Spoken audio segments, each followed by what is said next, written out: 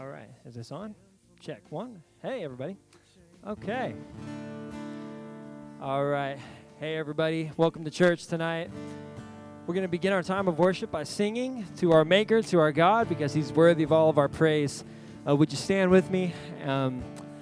This morning I read in Hebrews chapter 12. I was reading at the end of the chapter, Hebrews 12, and it said, paraphrasing, that basically, if you think of a gold miner with a sifter and sifting through gold and waiting for those pieces of gold to come through that are worth something, you know what I'm talking about? Am I making sense?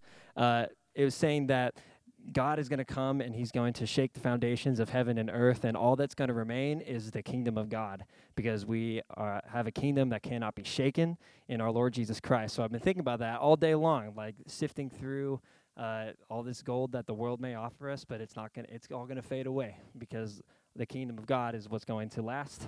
And so we're going to sing about the rock of our salvation in Christ alone. On Christ, the solid rock we stand on. There's no other ground but sinking sand. Okay, so we're going to sing. Let's sing out.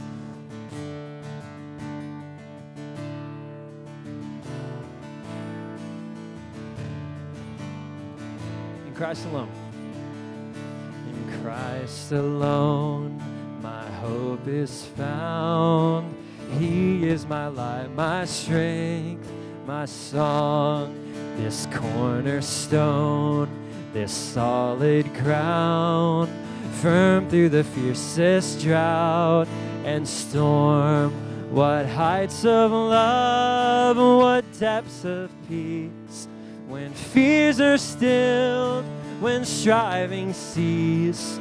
My comforter, my all in all, here in the love of Christ I'll stand. In Christ alone, who took on flesh, the fullness of God in helpless babe, this gift of love and righteousness, scorned by the ones He came to save, till on that cross, as Jesus died, the wrath of God was satisfied. For every sin on Him was laid. Here in the death of Christ I'll live.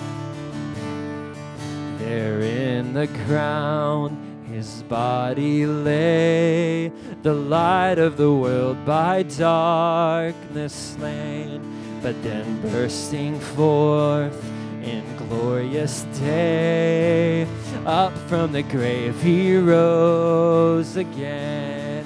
And as He stands in victory, sin's curse has lost its grip on me. For I am His, and He is mine, bought with the precious blood of Christ.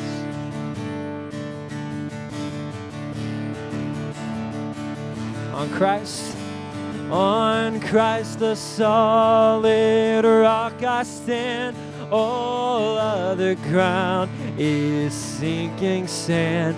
All other ground is sinking sand. On Christ the solid rock I stand. All other ground is sinking sand. All other ground is sinking sand. No guilt in life, no guilt in life, no fear in death. This is the power of Christ in me. From life's first cry to final breath, Jesus commands my destiny. No power of hell and no scheme of man can ever pluck me from His hand, till He returns or calls me home.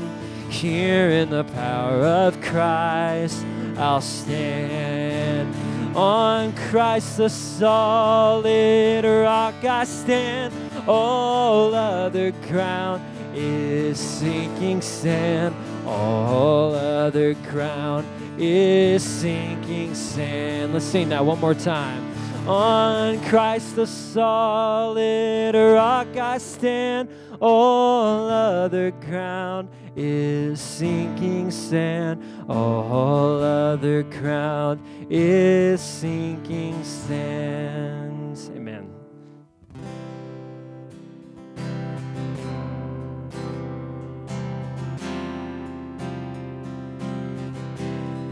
Sing When I Survey.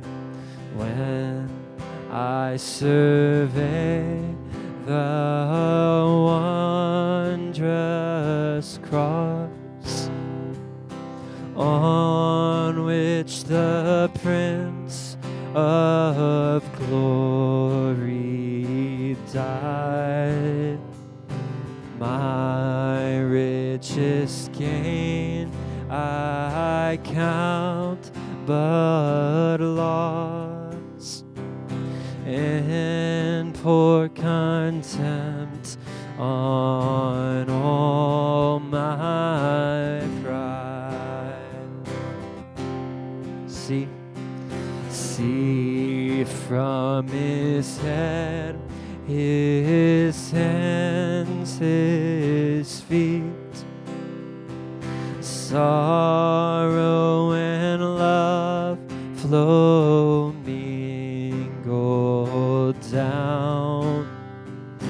Did e'er such love and sorrow meet, or thorns compose so rich a crown? Oh, the wonderful cross, oh, the wonderful cross bids me come and die, and find that I may truly live and know.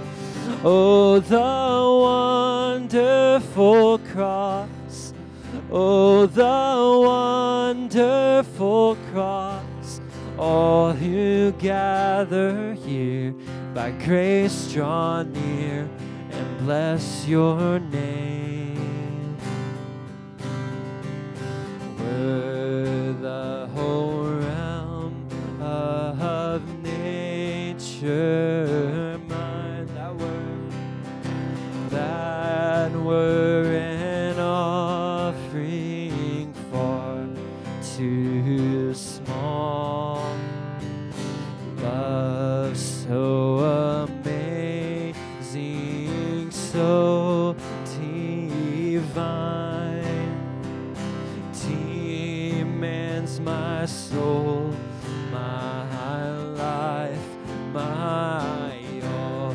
And oh, the wonderful cross, oh, the wonderful cross bids me come and die, and find that I may truly live and know.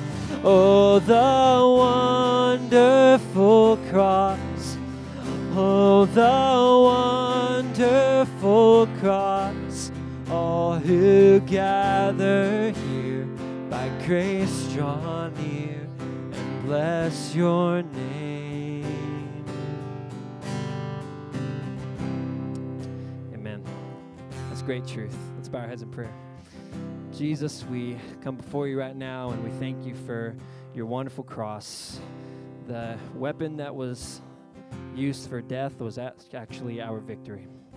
So God, thank you for your sacrifice. Thank you for your love. We praise you tonight. We love you. We worship you. And speak to us through your word tonight. We need to hear from you. Amen.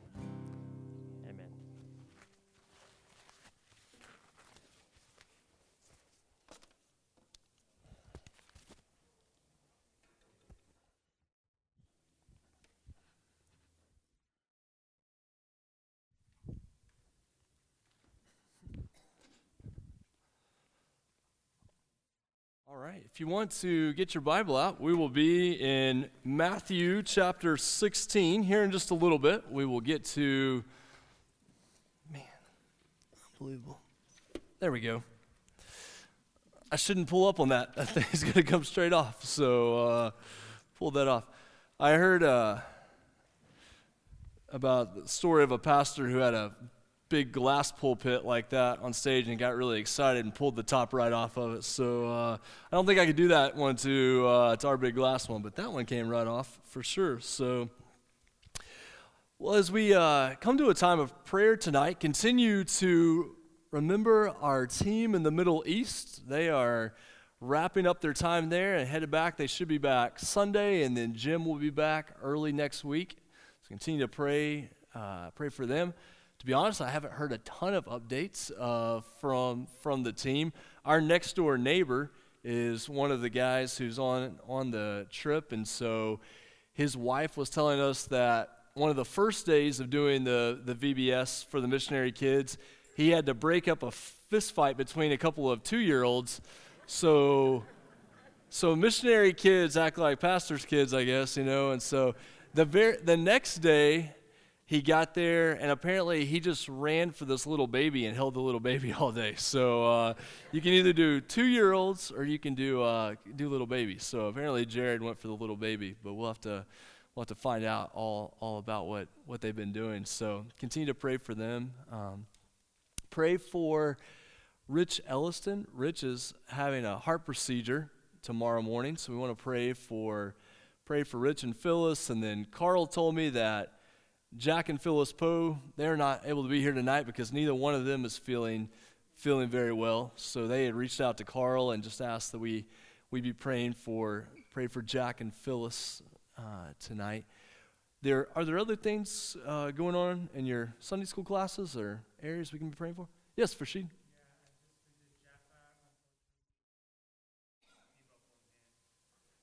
Are they doing dialysis or probably not? So Jaffa is a gentleman that Farshid has gotten to know, and he's come to faith in Christ, within about 2 months ago, yeah, and so he's in very bad health, very near the end of his life, but Farshid continues to minister to him and to his family, and so pray for him, that he would continue to trust the Lord during this time. And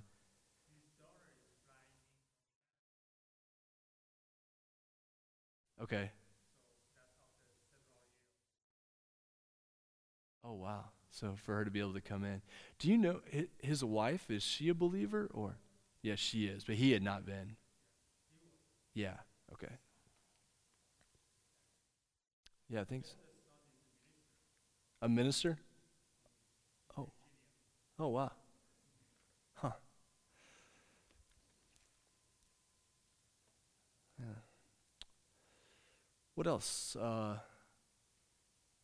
Anything going on in your area?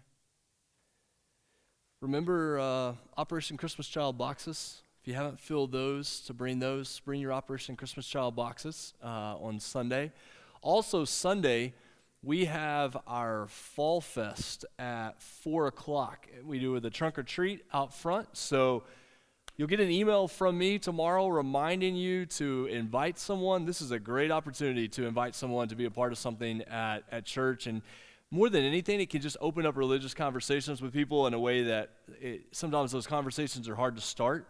And this can be a conversation starter with people in your neighborhood. So let people know, invite people to come to Fall Fest. Last I checked, the weather looked pretty good for Sunday, so we're hanging in there. Hopefully it'll hold together for us on Sunday, and we'll have good weather. We'll find out.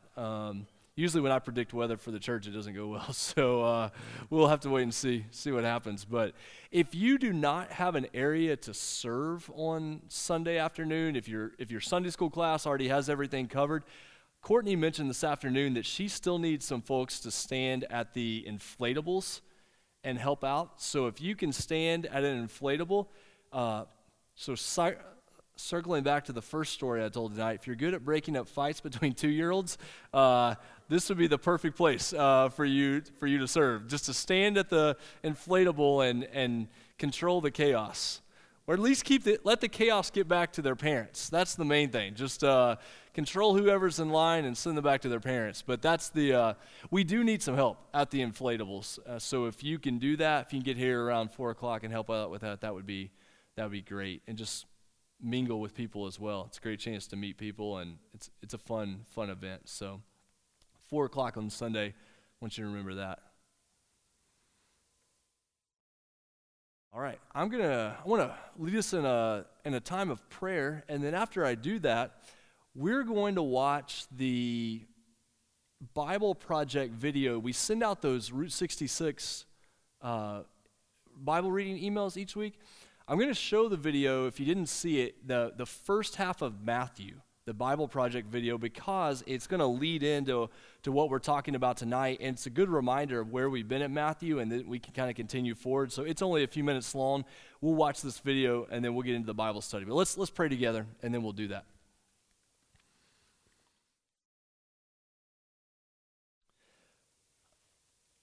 Father, thank you for the gift of being able to gather together, even with Fashid mentioning Jaffa and his health. And God, we praise you that in recent days, near the end of his life, that he has come to faith in Christ. God, I pray that his daughter will be able to come in time to spend time with him, and even being reminded of that story of how precious life is. And we never want to take for granted what it means to gather together tonight. God, I know Jack and Phyllis would love to be here. God, we pray for Rich and Phyllis, for Rich as he gets ready for surgery tomorrow morning. God, we pray for them. God, we don't want to take lightly what it means to gather as the church. And thank you for the kids that are on campus tonight. Thank you for those who are involved with music ministry and all the different things that are happening. God, we know all of that is a gift from you. And we pray that each day that we are worshiping you in all that we do. We thank you for the team that's in the Middle East and how they're caring for these missionary kids and how they're able to minister, and even the connections you've brought together in the last couple of weeks that are going to impact our church and impact the kingdom in the days ahead. God, we know that all of that is your hand at work, and we thank you for that, and we are humbled before you because of that. God, thank you for what Jordan prayed earlier, that our hearts would be open to your word. God, I pray that tonight as we look at these verses and we think about the Gospel of Matthew and we think about what it is to respond to you in humility and in worship and in faith, God, build our faith. We come in here as those who believe in you, as those who confess Jesus, but God, I pray that as we hear your word, as we think about this, as we worship together, as we pray, God, that you would strengthen us for what you have this week. God, give us conversations where we can invite families in our neighborhood to come to the Fall Fest. Give us conversations with people who are hurting, that we can provide hope, not in ourselves, but in Christ. And so, God, open our eyes to those opportunities all around us. And we pray this in Jesus' name. Amen. All right, watch this video, first half of Matthew. It'll get us caught up, and it's a good example of what we send out in those emails, and then we'll do Bible study.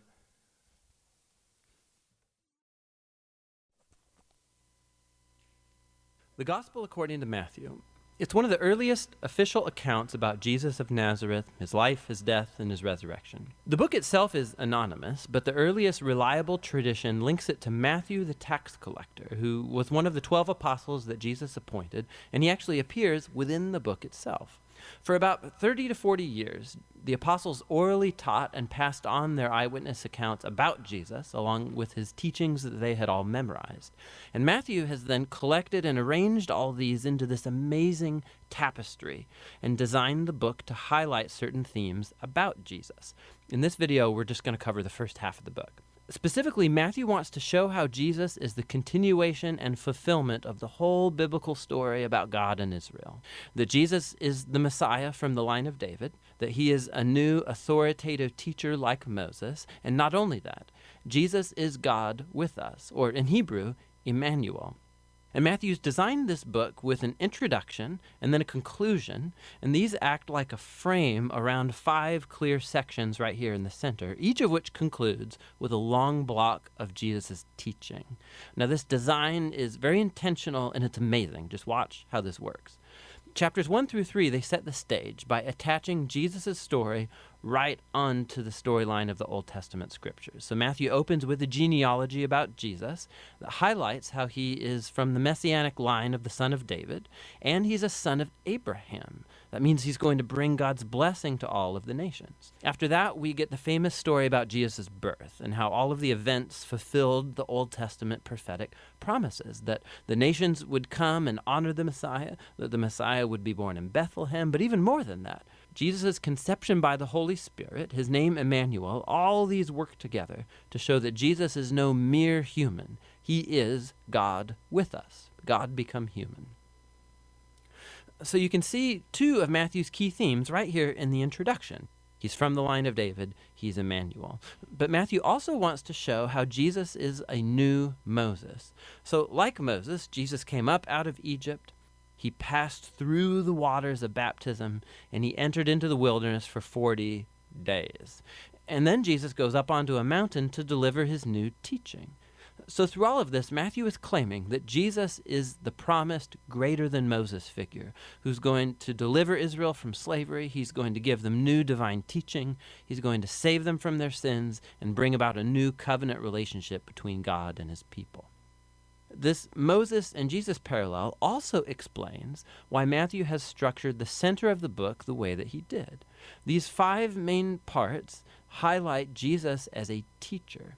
And he's created a parallel. Jesus as a teacher parallels the 5 books of Moses. Jesus is the new authoritative covenant teacher who's going to fulfill the storyline of the Torah. Now, in the first section, chapters 4 to 7, Jesus steps onto the scene announcing the arrival of God's kingdom, and this is really key. The kingdom is, in essence, about God's rescue operation for his whole world, and it's taking place through King Jesus. Jesus has come to confront evil, especially spiritual evil, and its whole legacy of demon oppression and disease and death. Jesus has come to restore God's rule and reign over the whole world by creating a new family of people who will follow him, obey his teachings, and live under his rule. So, after Jesus begins healing people and forming a movement, a community, he takes his followers out to a mountain or a hillside, and he delivers his first big block of teaching, traditionally called the Sermon on the Mount. And here Jesus explores what it looks like to follow him and live in God's kingdom. And it's an upside-down kingdom where there are no privileged members. So the poor, the nobodies, the wealthy, the religious, everybody is invited and is called to turn, to repent, and to follow Jesus and join his family. Jesus says that he's not here to set aside the commands of the Torah or the Old Testament. Rather, he's here to fulfill all of that through his life, through his teachings. He's here to transform the hearts of his people so that they can truly love God and love their neighbor, including their enemy. After concluding his great teaching on the kingdom, the next section shows Jesus bringing the kingdom into reality in the day-to-day lives of people. So Matthew's arranged here 9 stories about Jesus bringing the power of God's kingdom into the lives of hurting, broken people. There are 3 groups of 3 stories, and they're all about people who are sick or have broken bodies or they're in danger, and Jesus heals or saves them by these acts of grace and power. And then right in between these triads, we find 2 parallel stories about Jesus' call that people should follow him. Matthew's making a point here. One can only experience the power of Jesus' grace by following him and becoming his disciple.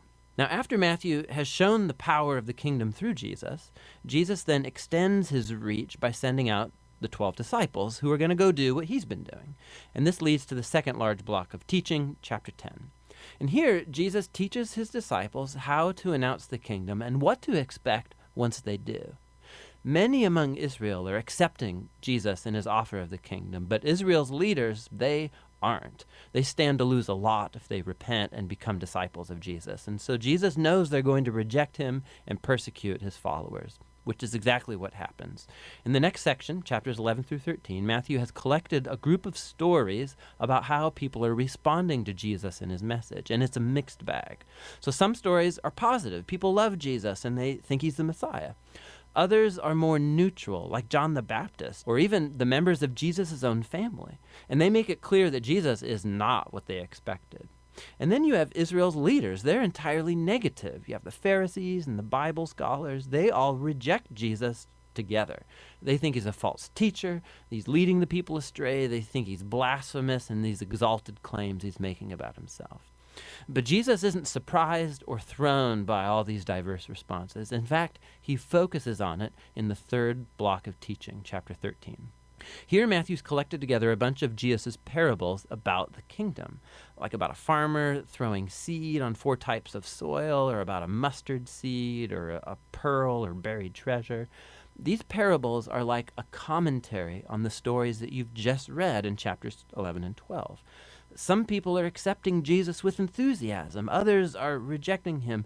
But God's kingdom is of ultimate value, and it will not stop spreading despite all of these obstacles.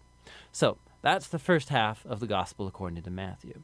Now here's a few more things to look for as you read through these chapters.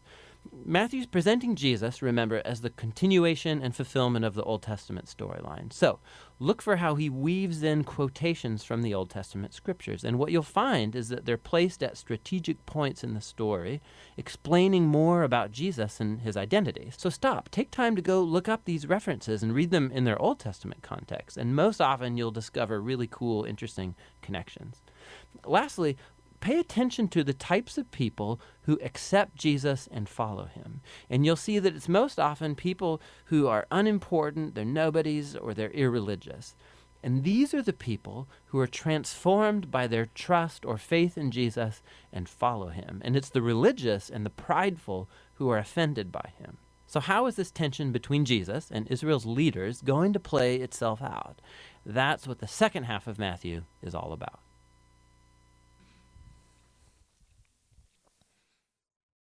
All right. Those videos are just so well done. I'm continually amazed at both the artwork and then just the good, solid application. That company, the Bible Project guys that do that, they make a coffee table book that has those drawings in there, and then they have the wording that they use when they speak over the images alongside that. And so for our home, we bought the coffee table book because you just have this great overview of all the books there in the Bible. So what that does is it sets up for us what's going on in the book of Matthew, that you have this conflict that is building between Jesus and the religious leaders, which takes us to Matthew chapter 16, where we are tonight. And we're going to talk about that conflict and what we can learn and how that speaks to our lives. So Matthew chapter 16, verse 1.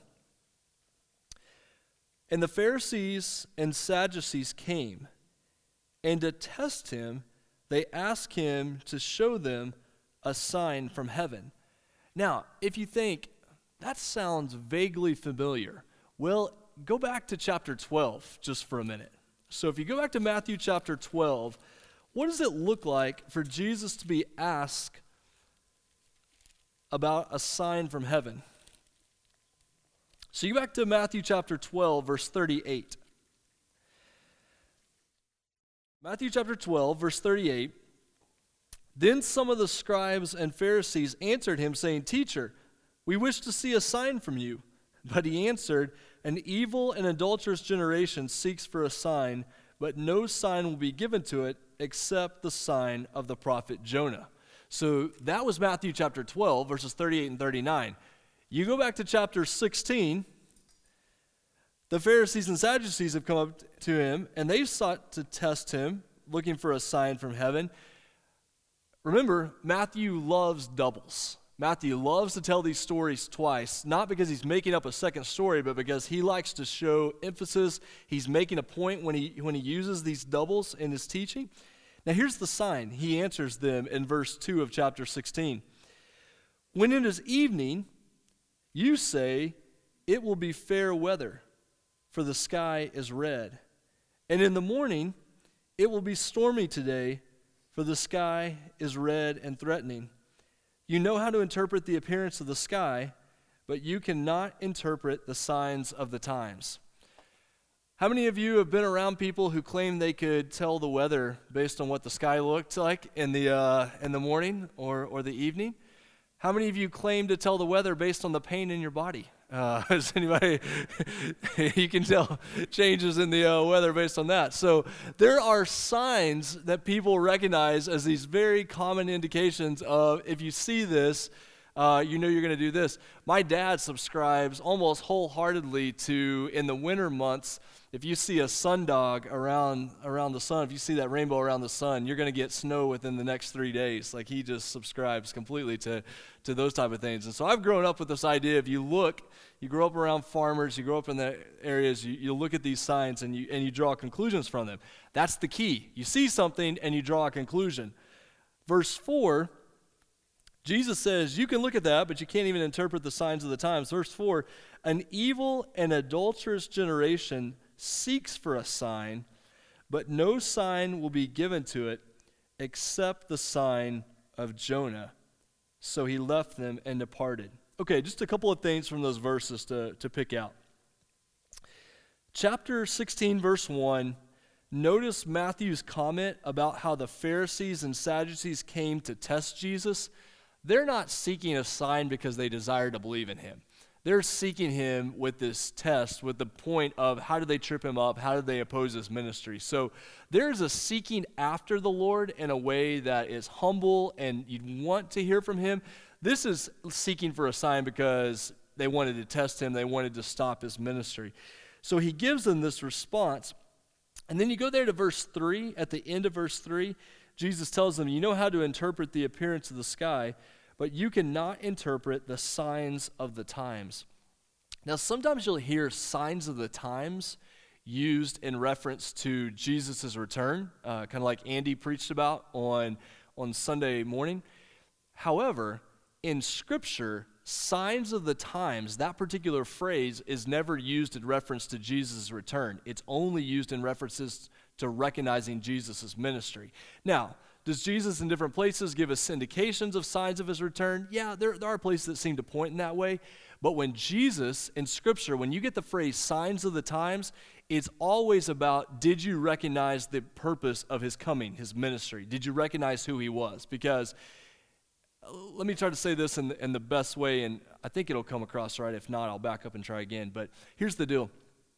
Sometimes people get so caught up in signs of the times in an end times, Jesus returns sort of way, that they fail to ever acknowledge or deal with their own relationship with the Lord. Some people are more fascinated by Jesus' return than they are by Jesus' crucifixion and resurrection. And what Jesus seems to be dealing with is he's saying, make sure you understood why I've come. Make sure you understand the signs of the times, that the Messiah has come, and it matters that you respond to him. And then in that way, you're prepared for his return, which is important to prepare for his return. But it doesn't matter. You're not going to be ready for his return if you haven't acknowledged who he is and what he's come to do. And so he's dealing with this idea with the people here. And then in verse 4, he says, an evil and adulterous generation seeks after a sign, needs a sign beyond what has already been given. No sign will be given to it except the sign of Jonah. Well, the humorous irony here is that the sign of Jonah is going to come with Jesus' resurrection, but even then their hearts are not going to be prepared, most of them, to respond. And so this is a sign that they're going to have to wait for. It's not Jesus has already given them plenty of signs of what it looks like for the kingdom of God to come. Their hearts are hard against him, and he says, you're going to get a sign. It's just not going to be anything like you ever expected, and it's going to happen at the time of the resurrection. And then you get this really, really interesting phrase at the end of verse 4. So he left them and departed. That's not just a geographical reference. This is going to be the last interaction, the last conflict that Jesus is going to have with the religious leaders outside of Jerusalem. So at this point in his ministry, he has this conflict with them, with the Pharisees and the Sadducees here.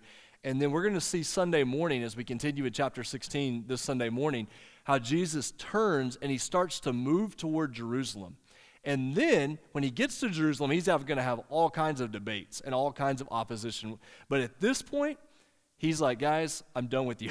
I've got to go and do other things. And so it's kind of like, I've tried to argue with you. I've tried to explain to you.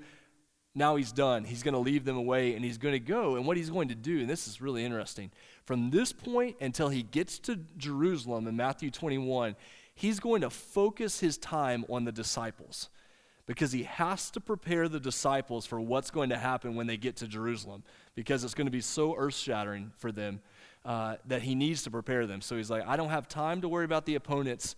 I've got to dedicate myself to the disciples right now. I'll deal with the opponents when we finally get to Jerusalem. That's kind of what's going on here in this idea. Now, verse 5.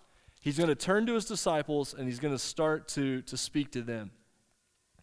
When the disciples reached the other side, they had forgotten to bring any bread. Well, of course they have. Like, what else did you expect at this point, after dealing with the disciples up to this point? They have forgotten to bring any bread. Now, the question is, why have they forgotten to bring bread? Are they just forgetful? Yeah, possibly. What's going on here? It could be that they're still operating under the directions that Jesus gave them in Matthew chapter 10 when he sent them out and said, hey, don't take very much with you. In fact, you will need almost nothing. When you get to a house, go in. And the disciples may still be operating off of this mentality, and so everywhere they go, they're just waiting for someone to provide. They could be happening in that way to them.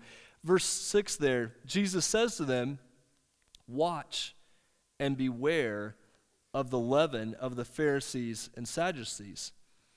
And they began discussing it among themselves, saying, we brought no bread. Well, come on, guys. This is not what Jesus is referring to. They're thinking at a material level. They're worried about bread. Jesus is trying to teach them about the kingdom of God. All they can think about is bread. All Jesus can think about is, I have to prepare these guys for what's going to happen when we get to Jerusalem. On your little note sheet, they're kind of like 2/3 the way down the front under the disciples and bread.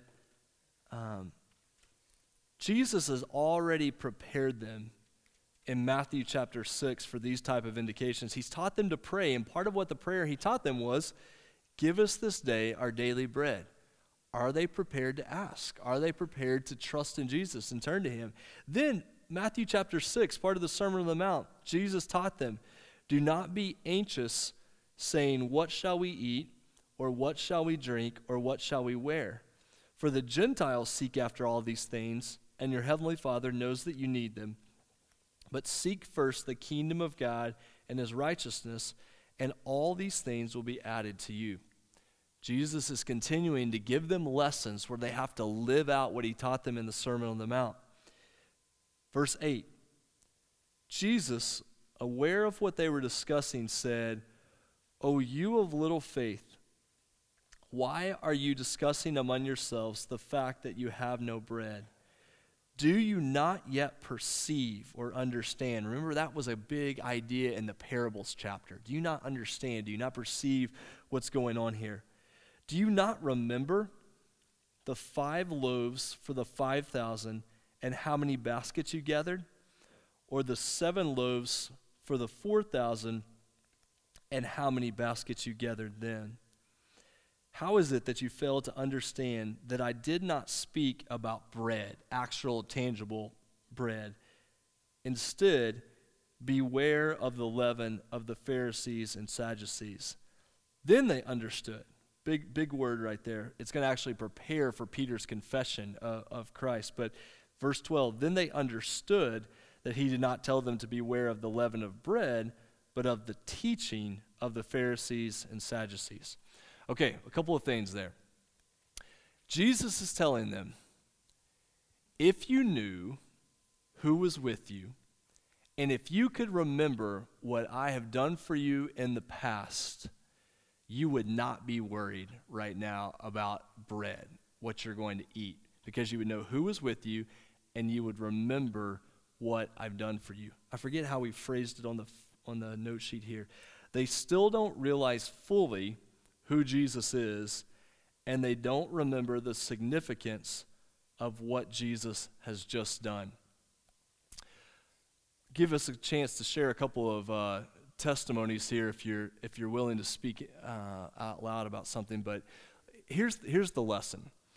Amanda and I just celebrated 15 years of marriage, and so we've got some years under our belt, but not a ton.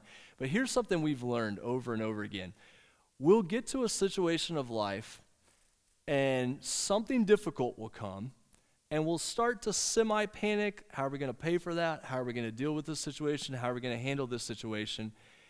And then we have one of those moments where you look back to the past and you think, God was faithful there, and he provided. God was faithful there, and he provided. God was faithful there, and he provided. The same God who was faithful there is the same God who's going to be faithful today and tomorrow and for all of eternity. And there's something about being able to remember, about being able to look back in life and see God's faithfulness and to remember who he is and what he's doing in our lives right now, that doesn't always change the circumstances, but it definitely changes your perspective on those circumstances. And the feeling of anxiety can be taken away. The feeling of being overwhelmed can be taken away because you remember God was faithful there. He's going to be faithful here, and we can trust him because we know who he is. So here's my question for you. Do you have any stories about a time that you got to in life where you're feeling overwhelmed, you're feeling anxious, you're coming up on a difficult situation, but you're able to look back and see God's faithfulness in the past, and that kind of carried you forward? Any stories about God's faithfulness in the past that you hold on to? Maybe things in your marriage, your family that you look back to that are kind of key markers of God's faithfulness to you?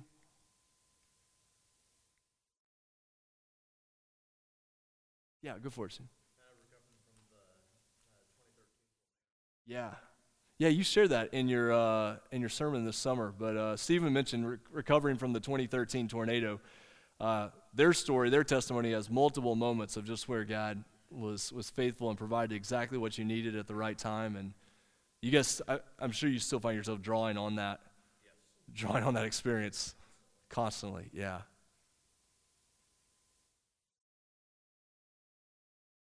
Any key moments in life? Yeah, go for it.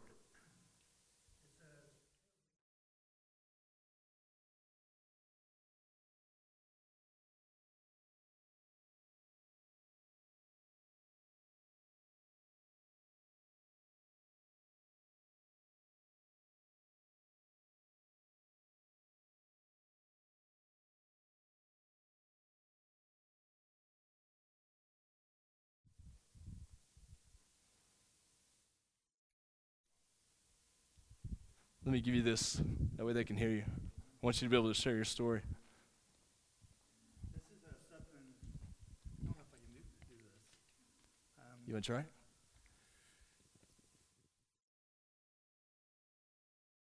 You want to stand? Okay. Is this one coming through? There it goes. This is something right 2-3 months before my actual 20th anniversary. So I'm going to read it to you. Have to stand up pretty close to it. Okay. Well, 20 years have gone by. 20 years of not using my right side, with the exception of holding a toothbrush and walking. The last picture I found was Memorial Day in 1999 at my uncle's house. We were so happy, and we were newlyweds. July 10th, 1999, I was at Lake Broken Bow on a Sea-Doo when it occurred. I had a brain aneurysm. By God's design, there was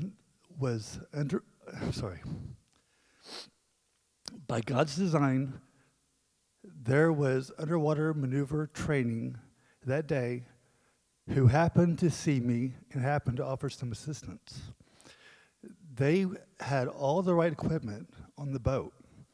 Paramedics were on the shore, and they had called for a helicopter who was just flying down the street to a wreck that they were unable to get to those, so they reverted to me. He flew me to Texarkana, where the surgeon went into the brain and discovered it was a massive arterial vascular malformation. After the surgeries, the doctor told my family to pray because they did not expect me to survive the night. I proved them wrong. I went from a wheelchair to a walker to a cane to nothing within about 8 months. And also the 8th month, I started working under the disability program, SEA project, at Tinker Air Force Base. I am able to move without a device, got my driver's license reinstated, and figured out how to work again. Persistence is the key.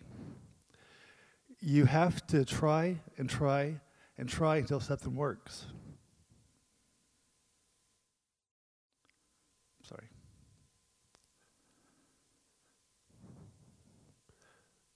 Okay, you have to try until something works. There isn't anybody going to tell me I can't do something. I still mow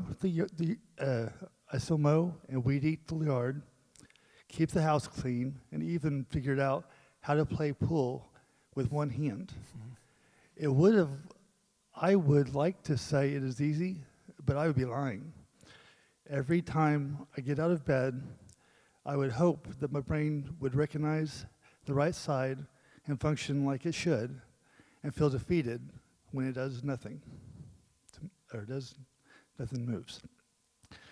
I was told by my physical therapist, you can come in as long as you want to and see them, but until your brain recognizes that it is only using one side, it will probably do you no good. So whether is cease usage or not, I will keep fighting the fight. That's all I can do. God saved me for a purpose, and if it is to show people that I will praise God, even though He didn't protect me from this malformation, I will tell them about how everybody was there at that time, at that moment, to keep me alive, and I will keep praising the Lord. Amen.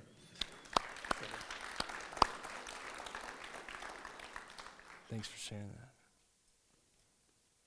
That's a great example of that.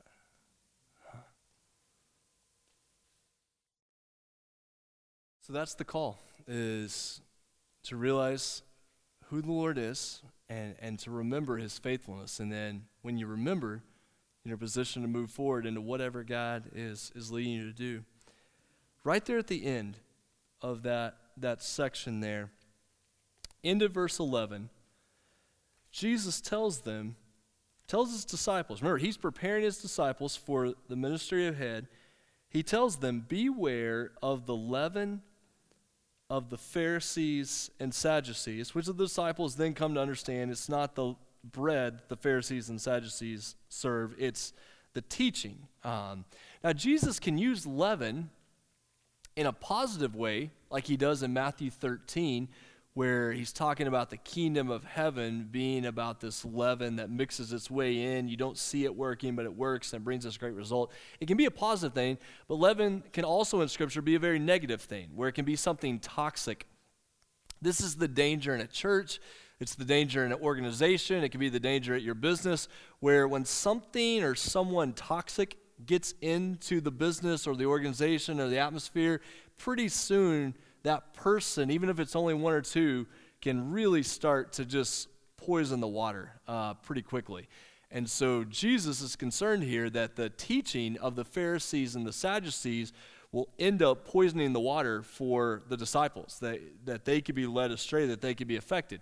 Now, the question we have to ask ourselves is, what is the teaching of the Pharisees and the Sadducees? That's a very broad topic.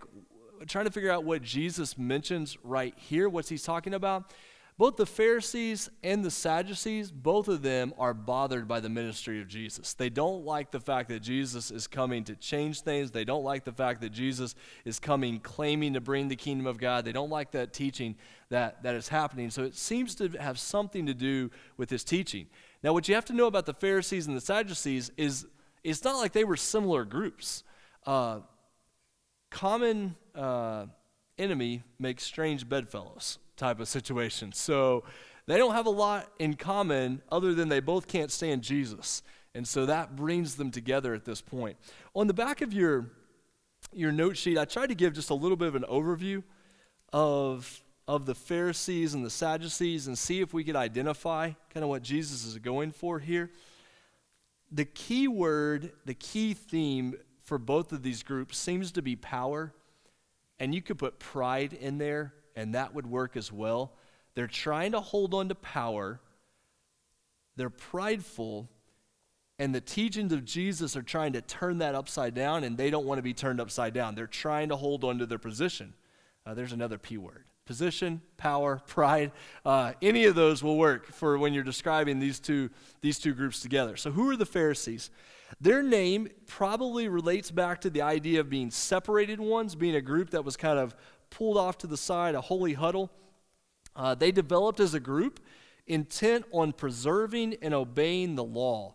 This group grew out of the events surrounding the Maccabean revolt. That's that historical piece where you're kind of around the year 167 BC and following that, where the Jewish people are revolting and trying to gain their independence and do, for a time, gain their independence. And so there's this strong national pride, a lot of pride in being a Jewish person, and how do you live that out in everyday life, this idea that's going on after the Maccabean revolt. These oral traditions and interpretations of the law were developed, and the Pharisees were distinguished by how they observed these purity laws and how they observed the law, the Torah, and all these teachings. There's some question about how much influence they had among the people. They had some degree among the people, influence among the people, the way Jesus is dealing with, but they're kind of this other group over here saying, if you really want to be religious, you're going to live this way. And they probably saw Jesus as a dangerous, radical, anti-law teacher, and they were likely troubled by the claims he made about himself. Here's the thing with the Pharisees. They loved religious power and control. They loved religious power and control, and much of it had come to be built on man-made religions and traditions more than Jesus coming to fulfill the law of God. And so we have to think about this question of, are there times that we are more tied up with religious power and control than we are with the kingdom of God, where our religious power begins to go up here and we become less concerned about the things of God, and it's more, how do we hold on to religious power? How do we hold on to religious control? That's kind of the Pharisees group. The Sadducees, they were a loose confederation of wealthy and powerful men, probably some priests from high up in society, who they took a secular, pragmatic view to life. They didn't have religious. The Pharisees were the holy huddle. They were the super religious people. The Sadducees were the wealthy guys and the landowners, and they're trying to hold on to their secular power. They were more temple-centered than law-centered. That's a really good way to distinguish these two groups. The Pharisees were obsessed with the law. The Sadducees were obsessed with the temple and the money and the power that went with the temple. Which means that when the temple goes in AD 70, Sadducees go with it. But they supported military and economic expansion. They rejected the resurrection, spiritual beings, scripture outside of the Pentateuch, those first 5 books of the Bible. They didn't believe that God had any impact on daily life. A God may exist, but that doesn't have anything to do with how I live now. I'm trying to gain as much power and influence and money as I can right now. So what do you not need? You don't need somebody showing up on the scene saying the kingdom of God has come and this is what it looks like to follow the kingdom of God, and all of a sudden it's take up your cross and follow me, deny yourself. That would have been horrible for the Sadducees to hear, because it's hitting at their power. They probably saw Jesus as a destabilizing force for their power with Rome, and they would have rejected and hated the ideas of God's kingdom coming in power any call to repentance, the teaching of resurrection, salvation, judgment beyond this life. The Sadducees, they loved their money, they loved their secular political power, and they were going to do anything it took to hold on to it. So then the question we have to ask ourselves is, when do we find ourselves in that situation where we find ourselves holding on to the things of this world more strongly than we do seeking after the things of God? Where are we seeking power in this world? Religious power, secular, worldly power, both of those are opposed to the gospel of Jesus Christ. Jesus comes to upend all of that power and say the only true power that really matters is God himself. And do you know him? Are you following him? Are you worshiping him? Now, what gets really, really toxic and really dangerous is when you start to mix religious power with political, secular, worldly power. Then you've got a really toxic situation on your hand. And the gospel of Jesus Christ is always going to upend that and say, no. There's one Lord. There's one Savior. There's one God who is worthy of our worship and our praise and our lives, and we give ourselves to him. And so what Jesus is doing with his disciples is they're about to head to Jerusalem on a very difficult journey. And he's going to tell them to deny themselves, to take up their cross, and to follow him. The thing that would get in the way of that is the teaching of the Pharisees and the teaching of the Sadducees. And so he has to separate his disciples away from that teaching, because otherwise they're going to lose sight of what he's really calling them to do as his followers. So what we'll see this Sunday morning is what it looks like when Jesus is calling them to understand this path that they're about to head out on. All right, let's pray and we'll wrap up.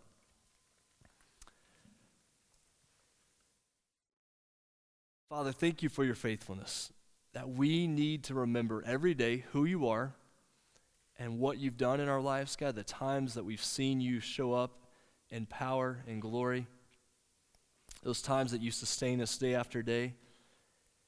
God, let us not get caught up in the power of this world. Let us not get caught up in man-made religious power. God, we want to give ourselves to you and to your kingdom. And so as we continue through the Gospel of Matthew, understanding more of what that looks like, more of what it looks like to live a life that is focused on the cross,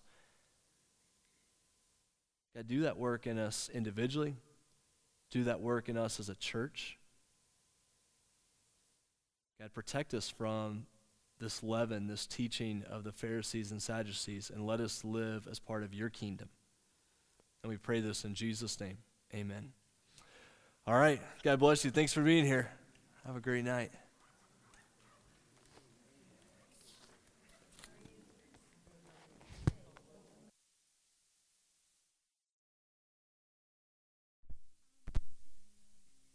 And I'm reaching out to be with you, Lord. I want to be with you now. There's nothing quite